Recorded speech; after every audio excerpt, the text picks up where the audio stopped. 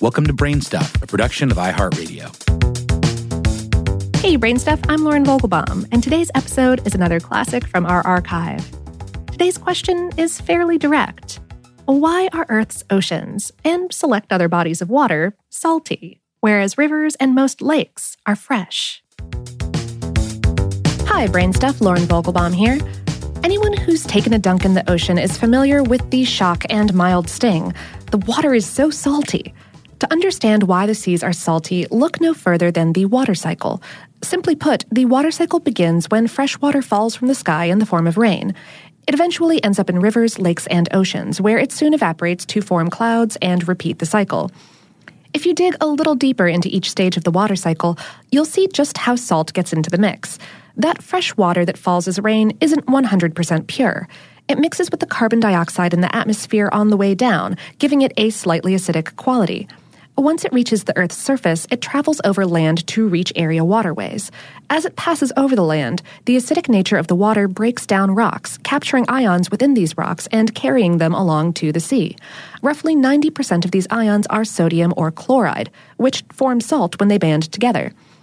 Fresh water that reaches the ocean evaporates to form clouds. However, the sodium, chloride, and other ions remain behind, where they accumulate over time to give the sea its characteristic saltiness. Hydrothermal vents on the ocean floor release additional dissolved materials, including more sodium and chloride, further contributing to the briny nature of the sea. What's surprising is just how much the salt from runoff and underwater vents has built up since the oceans formed. Dissolved salts make up 3.5% of the weight of all ocean water, and if you could remove the salt from the sea, it would form a layer 500 feet, that's 153 meters thick, over all of Earth's landmass. That's about the height of a 40-story building. One question, though, if these seas get their salinity from runoff, why do lakes remain relatively salt-free? For most lakes, water flows both in and out of the lake via rivers and streams. Salt ions that end up in the water are carried out, keeping the lake fresh.